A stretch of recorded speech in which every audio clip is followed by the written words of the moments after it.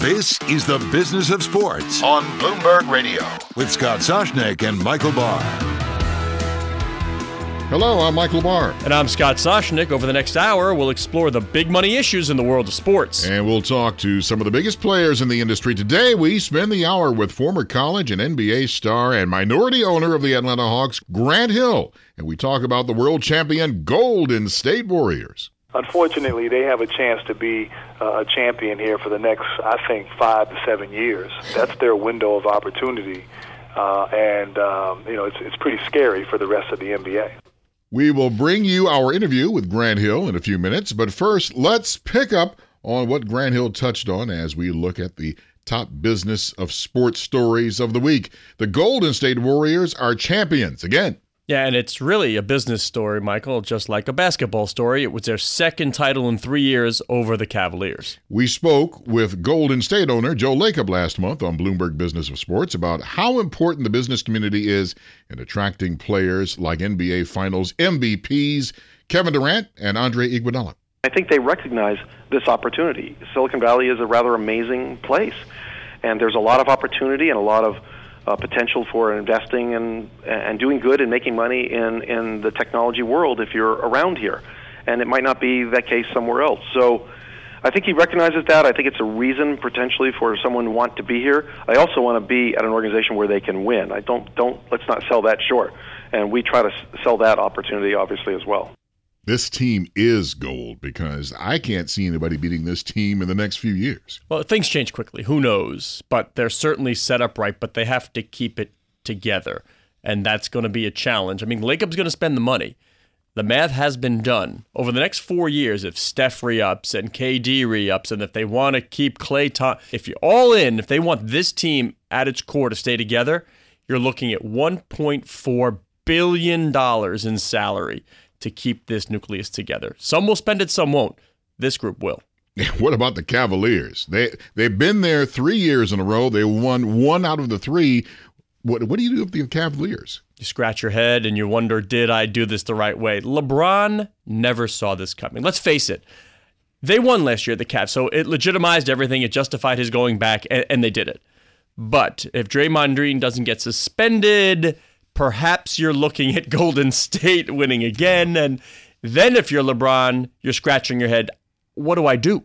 I made my move back. I said it's all about Cleveland. I still haven't won. Now I'm stuck. But he did get that title back to Cleveland. You want to make people mad? Who's the best player, LeBron James or Michael Jordan? Well, are you asking me? Or I'm going to ask you this. I watched Michael courtside. I saw him hit those shots. I saw all of those championships. For me, Michael is as good as it will ever be. Now, here's the devil's advocate coming here. Yes, Michael won all 6 of the times that he appeared in the title games and won the championship 6 times. No losses. LeBron James, 3 and 5, but he was there 8 times. I was there also when LeBron on a Cleveland team whose second best player might have been Anderson Varejao. Oh, I remember that one. Made the championship. So I was watching courtside as LeBron was, and this is not an insult to his teammates, but he's playing 1-on-5 against the San Antonio Spurs or whoever it was. Just the fact that he has been able to single-handedly drag teams to that level speaks volumes, and it's why you even asked the question in the first place. Another story we are following this week. Big fight in August. Floyd Mayweather versus Conor McGregor. Are we this desperate for entertainment, Michael Barr? This is what I ask you. Are we this desperate for evidence? Is Conor McGregor a boxer? Are you saying this is going to be a lot like the Mayweather-Pacquiao fight? At least I had a boxer against a boxer. There's no kicking. There's no down on the ground wrestling. This is a man who has spent his life perfecting the craft of boxing, going against another guy, while a master of promotion, I'll give him that, Conor McGregor, a masterful promoter. Haven't seen one since Don King, but he's just not at the skill level of Floyd Mayweather. I'm just wondering what we're going to see. To give you an idea, The Mayweather 2015 fight against Manny Pacquiao, it cost between $90 and $100 to watch on pay-per-view, and it drew an estimated 4.4 million viewers. Overall, it generated close to $600 million in revenue. That's according to ESPN. What will this generate? Yeah, I'm guessing this is going to be close. Let's look at the major parts. I mean, obviously, the number one, as we always say, the number one revenue stream is the media. This is going to do $500 million. But let's look at on a global scale. What will the stream cost? How many people will buy this in Asia? I don't know. It could top $500 million, but you throw merch and the betting and the tickets. This is going to be on par with that fight. And our last story, we'll talk about women's pay when it comes to golf, and it's not on par with the men's as the U.S. Open Championship takes place. Well, we've seen this time and time again. It's now on par when we talked about tennis. The question is, do you pay the men and the women the same amount no matter what? Or many times organizers will say, and we heard this fight from the women's soccer team, from U.S. Soccer, that the men generate so much more revenue, that is why they get paid more. Clearly, when we're talking about golf, men's golf generates way more money than women's golf. Not true of tennis. From the money in golf to now a former NBA star and also a star at Duke University. Michael, we're talking about Grant Hill, who is now also one of the owners of the Atlanta Hawks. Why don't we start with the Golden State Warriors just because the series just ended and everybody's talking about Golden State. Let's stick on the basketball side of things. I'm sure you saw where Joe Lacob said way back when last year, like, we do things better than everybody else. Do the Golden State Warriors do things better than everybody else? Yeah, that was an interesting quote that I did read in the New York Times from Joe Lacob. You know, I think the reality is, look, I know Rick Welts very well, who is the CEO of the Golden State Warriors. He was in Phoenix when I was there, so I have a very good relationship. He started off at the league many years ago. So on the business side, he's an exceptional leader. And then Bob Myers, Steve Kerr, the leadership on the basketball operations side is certainly top-notch as well. I know Kerr very well from playing against him. He was my general manager in Phoenix as well. But the bottom line is they have superior talent, and they were able to have tremendous success through the NBA draft. They drafted Steph Curry, Klay Thompson, Harrison Barnes. They also drafted Draymond Green in the second round. So they were able to hit with their draft picks. And they didn't necessarily have high draft picks, but those moves really laid the foundation for that franchise. And then their ability to have player development, to really have these guys who have character, but also worked very hard on their games to improve, to get better, to put themselves in the positions where now the last few years they have been contenders. And coincidentally, able to attract a former MVP and one of the top 2 or 3 guys in the game in a Kevin Durant. At the end of the day, you're only as good as the players you have, and they have exceptional players who have character but aren't characters, if you know what I'm saying. Are they a dynasty? I guess I have to ask that. I think they are. I really think they are. I think, you know, these guys are all young enough. They're in their mid to late 20s. They have a tremendous chemistry. I think as good as they've been this year, adding Kevin Durant to the mix, they will only be better next year. Having that year under their belt, it took some time to sort of build that continuity. If you can keep that core together of Curry, Durant, Draymond Green, and Klay Thompson, and then add the right complementary pieces around them, they have a chance to be in the finals. Unfortunately, if you're a fan of another team or happen to be an owner of another team, unfortunately, they have a chance to be a champion here for the next, I think, 5 to 7 years. That's their window of opportunity. It's pretty scary for the rest of the NBA. Is that good or bad for the NBA from a business perspective, Grant, if realistically fans go into a season thinking only 1, maybe 2 teams can win? Yeah, that's a great question. I think the ratings from a television standpoint were pretty high. That was for the 2 best, though. That was just for the 2 best. Leading into that, right. Not so great. Yeah, it's interesting. I think, there were a lot of blowouts. And I'd say maybe 80% of the playoff games leading up to the finals were blowouts. And I don't know if that's necessarily a good thing. I think you want to, as a fan, feel like your team has a chance and has an opportunity. We are celebrating the Warriors, but there's the other side of the coin, the Cavaliers. Now, granted, this is the first time ever in the history of the NBA that both teams made it to the finals 3 years in a row. But if you're a Cavs fan and you looked at the performance, 4 games to 1, and pretty much they were blown out in a lot of games, what can the Cavs do to improve their team? That's a great question. You almost got the sense when you saw LeBron James at the press conference after Game 5, where he gave everything he possibly could give, as did Kyrie Irving, and it just wasn't good enough. And you wonder, what can they do? They need help. They need another all-star, as crazy as that sounds. Because they just did not have the firepower to match up with the Golden State Warriors.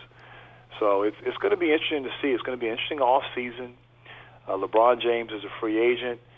There have been rumors about him moving. I doubt that will happen. But what can Cleveland do? Because they're good enough to still dominate the Eastern Conference, and they're still good enough to get to the NBA Finals. But can they beat a Golden State Warriors team next year if they were to meet 4 times in a row? And I would say no, they're not. Carmelo Anthony calling on line 1. Carmelo on line 1, Grant. Does he fit in with LeBron? Well, I think Carmelo, the nature of their relationship, there's a mutual respect. I think they've had tremendous success playing together in the USA basketball environment where Carmelo has really thrived. I think if Melo was going to take a bit of a back seat to any player in the league, it would be LeBron James. I think he would defer to him. I think he would follow him. I think LeBron is an exceptional leader. And I think there's an environment and a culture there that is obviously about winning championships. And so I know a lot has to happen, for that to be a reality. But I do think that the dynamics of their relationship would actually make it work. Grant, you're no stranger to sort of what we've seen these days trying to set up great teams. When you were looking at leaving Detroit, you were courted by the Orlando Magic, you, Tracy McGrady, and Tim Duncan as well. How are things different now as compared to when you guys were trying to form that three-headed monster? It was a little bit of a different time, and we players today kind of know each other better, have known each other from the AAU circuit and have closer relationships. That wasn't necessarily the case back in 2000. Now, if it were to have happened, and certainly if I had stayed healthy, then you're looking at even if I didn't stay healthy, you're looking at a super team with T-Mac and Tim Duncan. But I think it was very bold and aggressive on the Magic's part. And I think it was sort of the first idea or the first time that the thought of going after multiple superstars, they weren't successful, and in part because I wasn't healthy. I couldn't stay healthy and play with Tracy, and of course Tim Duncan chose to stay in San Antonio. But I think it was the first sort of free agent, opportunity for a team to really be aggressive and try to assemble a championship quality team in one summer.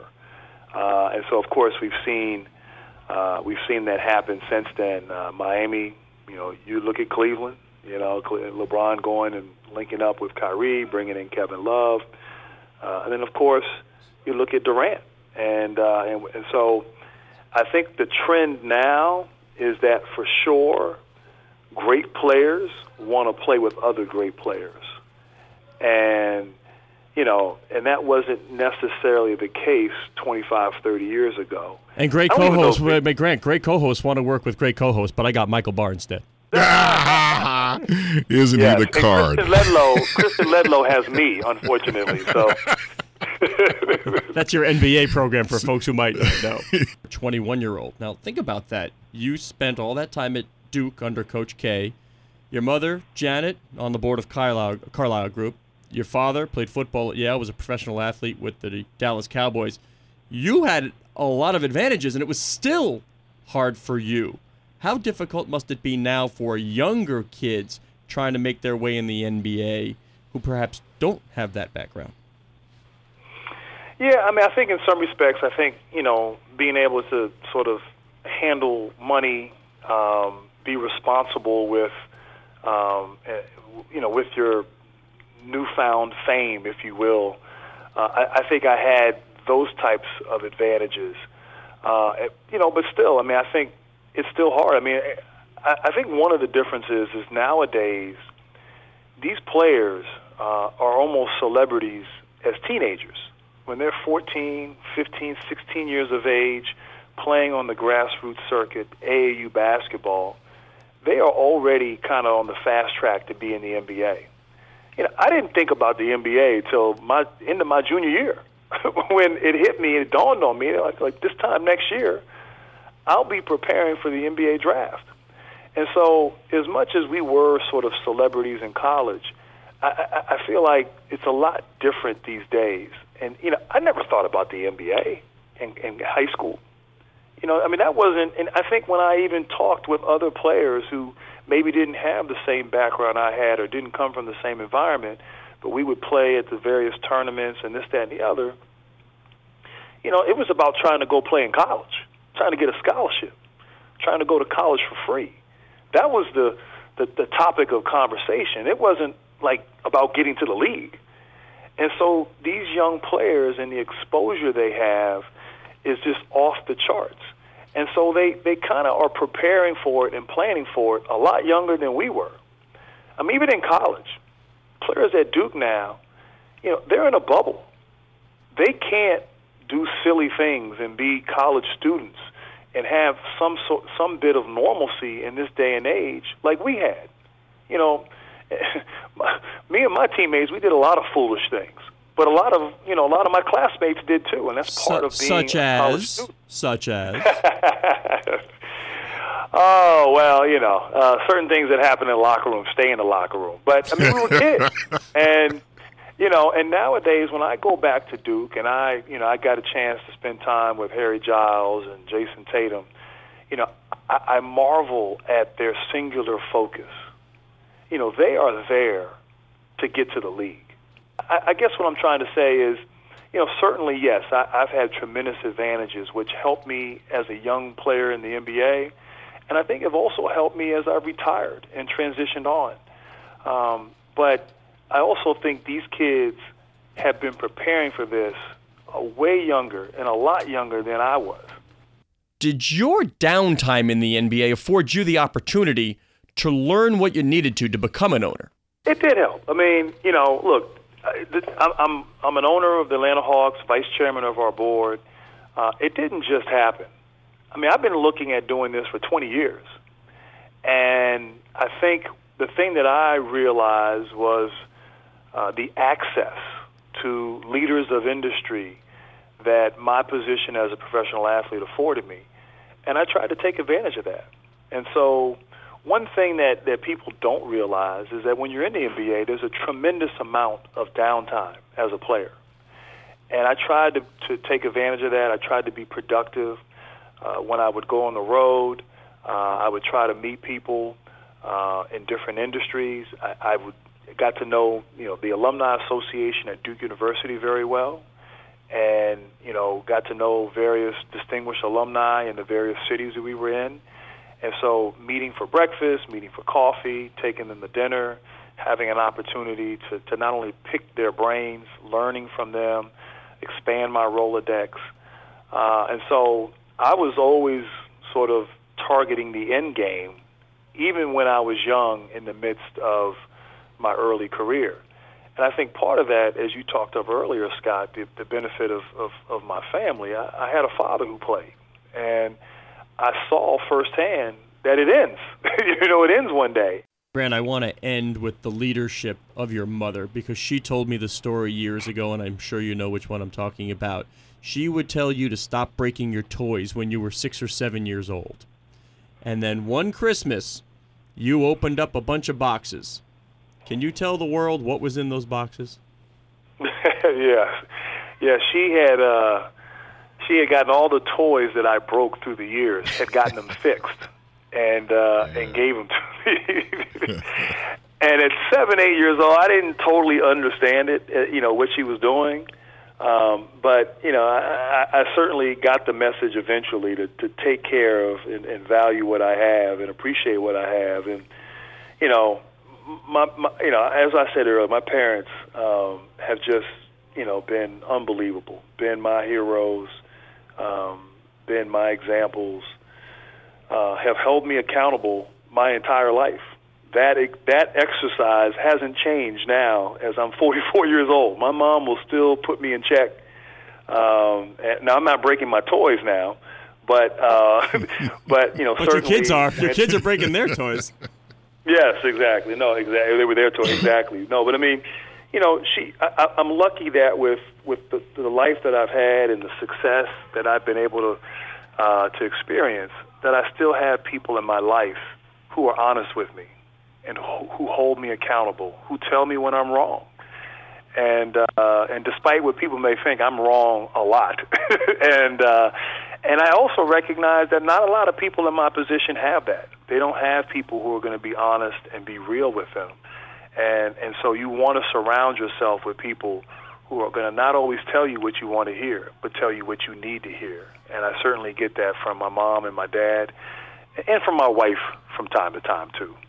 Yeah, I get it every day from the wife. Oh, yeah. I'm always wrong. I don't know where you think people think you're not wrong. Everybody thinks I'm wrong all the time. And since this show will be heard by my wife, you're number one, baby.